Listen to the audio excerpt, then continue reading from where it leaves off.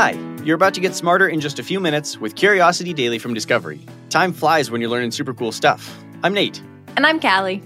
If you're dropping in for the first time, welcome to Curiosity, where we aim to blow your mind by helping you to grow your mind. If you're a loyal listener, welcome back. Today, you'll learn about how archaeologists have found evidence of brain surgery from the Bronze Era in the Middle East, how 3D printed hearts are becoming closer to a reality than ever before, and the recent discovery of how a black hole is eating a dust cloud in space. Without further ado, let's satisfy some curiosity. Cal, if you had to try and guess how old brain surgery is, what would you go with? I mean, I feel like it's probably something pretty modern, like a few hundred years, maybe at best.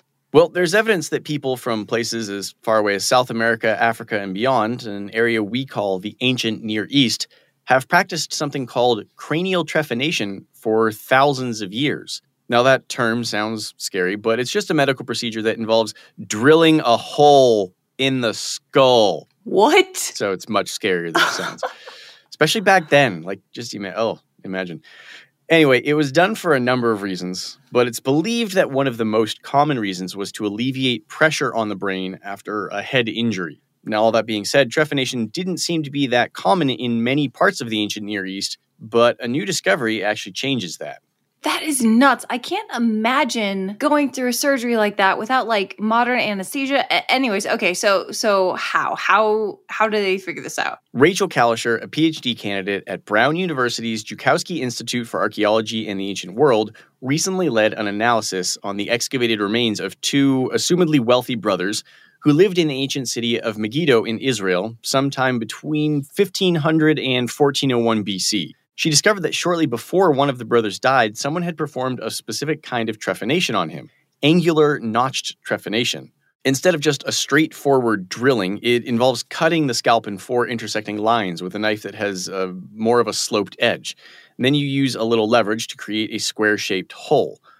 We don't know why this guy did it, but there's a similar procedure today called a craniotomy that's used to treat brain tumors or aneurysms.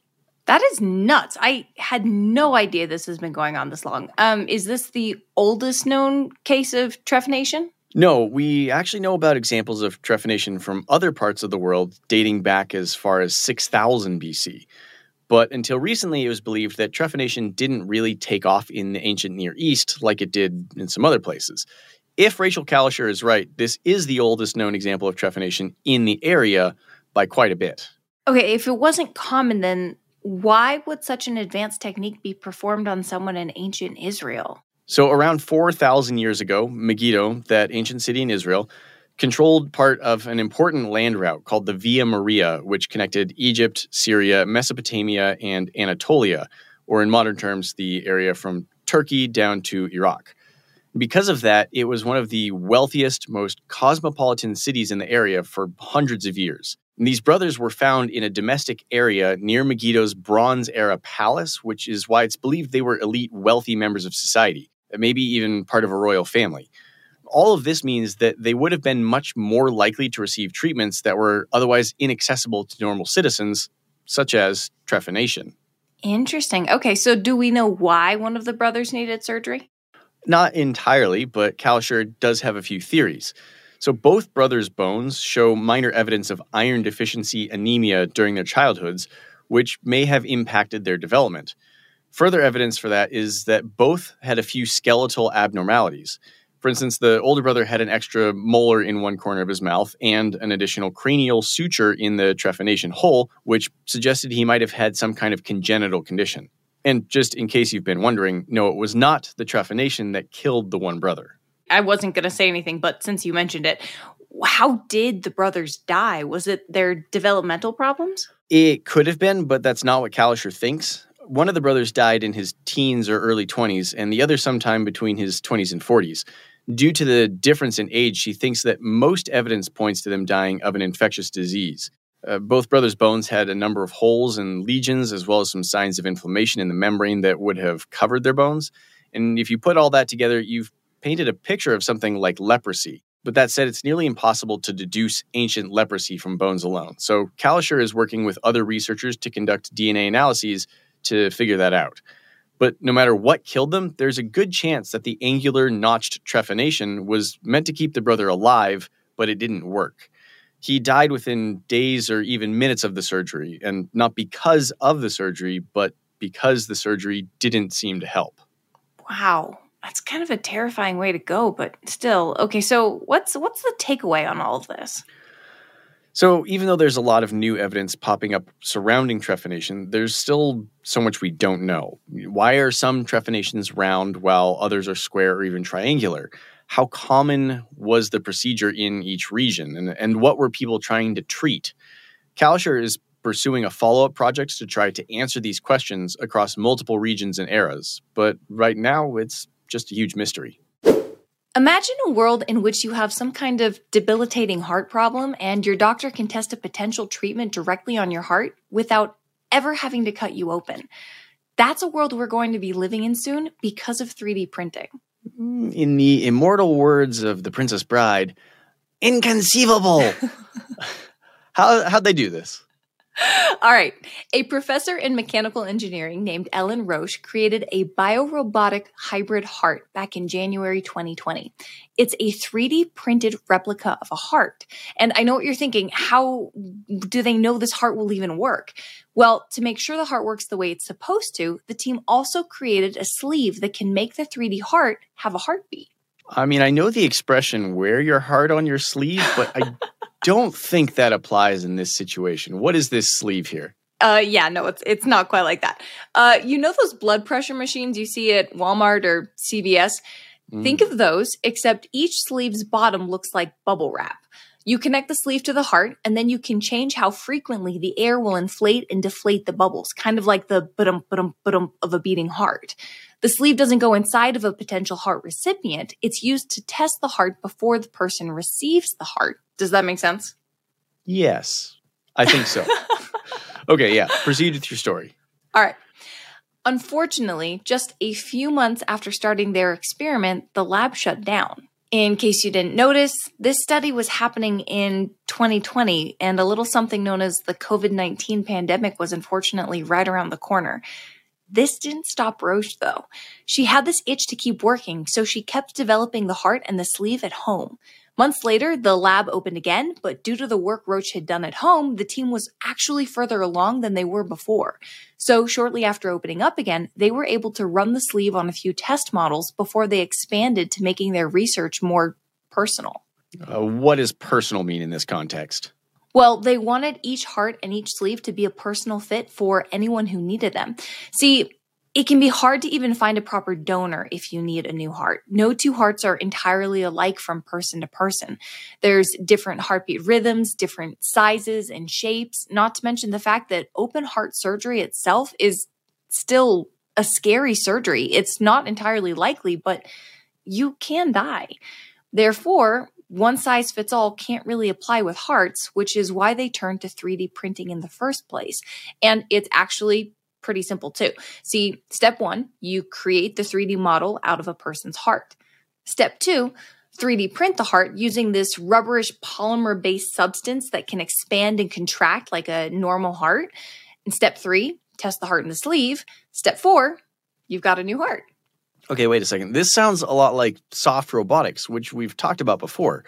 And that's where a robotic part is made up of soft surfaces or thousands of surfaces to emulate more of a soft tissue-based feeling, right? Yeah, it's actually a lot like that. I'd argue that it is. What's even better is that this 3D printed soft robotic heart comes with a 3D printed aorta, the main artery in our bodies that makes blood travel from the heart to the rest of the body. In fact, one of the things that the sleeve can do is wrap around the aorta and constrict it, which sounds counterintuitive, but they do this to imitate the effects of aortic stenosis. Wait, why? Aortic stenosis is when your aortic valve narrows and it makes your heart have to work a whole lot harder to force blood where it needs to go. Mm-hmm. This is a medical problem, not a solution. Why would you want to mimic it? Usually, doctors will treat aortic stenosis by doing surgery and putting in a synthetic valve transplant in order to make an aorta wider. Like any surgery, this can be really risky, especially if you don't have the exact measurements of the valve already. But with a method like this, doctors could test the aortic pump on a 3D printed heart to see which replacement valve would be right. What this means is that they can customize your heart, but they can also test the valves your heart would need. Okay, that all sounds really good. Does the heart really work? In a lab setting? Yes. But it's still way too early in this project to actually put these into human patients. For now, the team's key focus is using the heart to act as a model to help with other procedures. So, for example, they 3D printed a heart modeled after one of their patients who had undergone an aortic valve replacement surgery. They used this heart to compare different aortic implants to see which one would be too big, which one would be too small, and which one is like right in that Goldilocks area and is just right. In short, they were able to identify the exact valve a patient would need without ever having to cut them open. I gotta say, that does all sound pretty helpful. Honestly, these more patient-specific heart replicas can help future researchers develop and identify treatments for people with unique health problems. Not to mention, these replicas could be used by the medical device industry as a means to test therapies for more common heart diseases. Remember that world I told you to imagine, the one where doctors can treat your heart without cutting you open? That world is here now. Imagine, if you will, a huge red mass the size of 50 Earths hovering in front of a black hole in the deepest depths of space. Now, imagine that object is getting bigger and bigger every day, and you didn't know why until now. Okay, Nate, that was a really ominous intro, and I feel like I should be worried. No, you don't have to be worried about this. So, that object that I'm talking about is X7, and it's on a path orbiting a black hole, and that path is projected to take 170 years. Now, scientists first noticed it over 2 decades ago, and to the naked eye, it just looks like somebody used the iPhone pen tool to draw a rudimentary line on the sky. It's a strangely straight line in the night sky, and for a long time, there was no obvious answer to what it could be. Scientists wondered, was it pulled off of a larger structure nearby? Was its weird shape the result of stellar winds? Or maybe it was shaped by particles from the black hole it's near, which is called Sagittarius A. No matter what, every year it got longer and longer. Until 2023, when astronomers from the UCLA Galactic Center Group proposed that, based on their conclusions from looking at 20 years of data on the anomaly, it's a big old dust and gas cloud. So it wasn't your mom? Oh, no. To be fair, it's a cloud of dust and gas that may have happened when 2 stars collided. And my mother is a star. You're right. Thank you. So even if the payoff is a bit lacking, the way we got here is pretty insane. As X7 has stretched out, it's been pulled apart by Sagittarius A, but has remained surprisingly durable. But remember how I said it's supposed to take X7 170 years to finish its orbit of Sagittarius A? That might not actually happen. The researchers are now predicting that if we give it a few decades, X7 will disintegrate and the gas and dust will get sucked into Sagittarius A by the year 2036. Just going to play devil's advocate here for a second. I don't think we really get a choice about whether or not we give it a few decades. That's fair. Yeah, but I am curious as to why. Tidal forces. That's the gravitational pulling mechanism that could cause an object approaching a black hole to stretch. See, black holes have what's been described as unimaginable gravity due to how concentrated their mass is. For some perspective, if Earth were crushed into a black hole, our whole planet would be condensed to about 1 inch across. Yikes. So whatever side of an object is closest to a black hole is pulled more strongly than the opposite end. And X7 has some similar properties to other weird, dusty objects orbiting Sagittarius A. They call these G objects because they look like gas, but act more like stars. Now, X7's shape and velocity have changed a lot more dramatically than a bunch of the other G objects.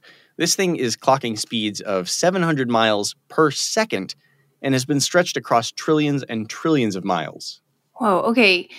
I know this is a hard question to answer, but has anything like this ever happened or been recorded before? Well, like most things in space, we don't really know for sure if it's happened before, but this is the first time that we've seen an object in that region show such a crazy evolution. X7 started off looking a bit like a comet that wouldn't leave the sky. Researchers assumed it got its unique shape from stellar winds or particle jets shooting from the black hole, but the new theory about 2 stars colliding seems to make the most sense. Stars merging is actually very common, especially near black holes. As stars circle each other, they get closer and closer until they merge, creating a new star hidden in a big old ball of dust and gas. With this theory, the researchers are saying that X7 is the dust and gas thrown away from a merged star that's still out there somewhere, and that all of the strange G objects surrounding Sagittarius A are the residual debris from that merger. It still sounds really scary. So we really do have nothing to worry about? It's very far away. Yeah, there's no worry for us, other than just like it bringing up an existential fear of what would happen if we fell into a black hole. The X7 event is nothing for us to worry about. I mean, if anything, it's worth celebrating because we are alive to witness one of the most absolutely unique astral events imaginable, seeing something impossibly large being destroyed by a black hole, and it's visible from Earth. Although it's worth noting that this unfortunately isn't something we can see with a normal telescope. It's very hard to watch an object like X7 traveling in the center of our galaxy due to the density of stars, gas, and dust, which obscures most activity. Wait, then how are the researchers seeing this? Well, they have some pretty high-quality equipment at the W.M. Keck Observatory where this experiment is being performed. They have access to a larger telescope with more detailed resolution, instruments that can view things in infrared light, and a powerful technology called adaptive optics that removes distortions that occur naturally when looking through Earth's atmosphere. Plus, they have the privilege to use this equipment around the clock, meaning they always have an eye on X7 and Sagittarius A. The team that discovered this is going to keep monitoring X7 over the next decade and a half, and will eventually have as close to a front row seat as is humanly possible for one of the most fascinating yet violent events confirmed to have happened in space. Neat. Space is just neat. Let's recap what we learned today to wrap up. For years, there was no evidence that a form of brain surgery called trephination had been performed during the era of the ancient Near East. That is, until a researcher found the remains of a pair of brothers, one of whom had evidence of holes in his skull. This teaches us a ton about medical advancements during the Bronze Era. New research out of MIT has revealed a functioning 3D printed heart and aorta set that might make heart transplants much easier for doctors moving forward. And since each heart is unique to each patient, it also makes developing treatments easier. You can test specific treatments directly on a beating heart without it ever having to leave the body. What's the big, ominous red line inching toward that black hole? Well, not to worry, it's a giant gas and dust cluster, and when it hits that black hole, it's going to be violently torn apart. After 2 decades of mystery, scientists finally believe they figured out the mysterious astral object X7. And with that discovery, they have also realized that we're going to witness its destruction within our lifetimes. Neat. Curiosity Daily is produced by Wheelhouse DNA for Discovery. You can find our show wherever you get podcasts, and we'd love it if you could leave us a 5-star review on Apple Podcasts. Our Discovery executive producer is Christina Bavetta. Our Wheelhouse DNA executive producer is Cassie Berman. This show is hosted by us, Callie Gade and Nate Bonham. Our producer is Kiara Noni. Writing is done by Jed Bookout and James Lynch. Our researcher is Julia Schrader. Sound design, audio engineering, and editing by Nick Carissimi. I'm Nate Bonham. And I'm Callie Gade. We'll see you next week.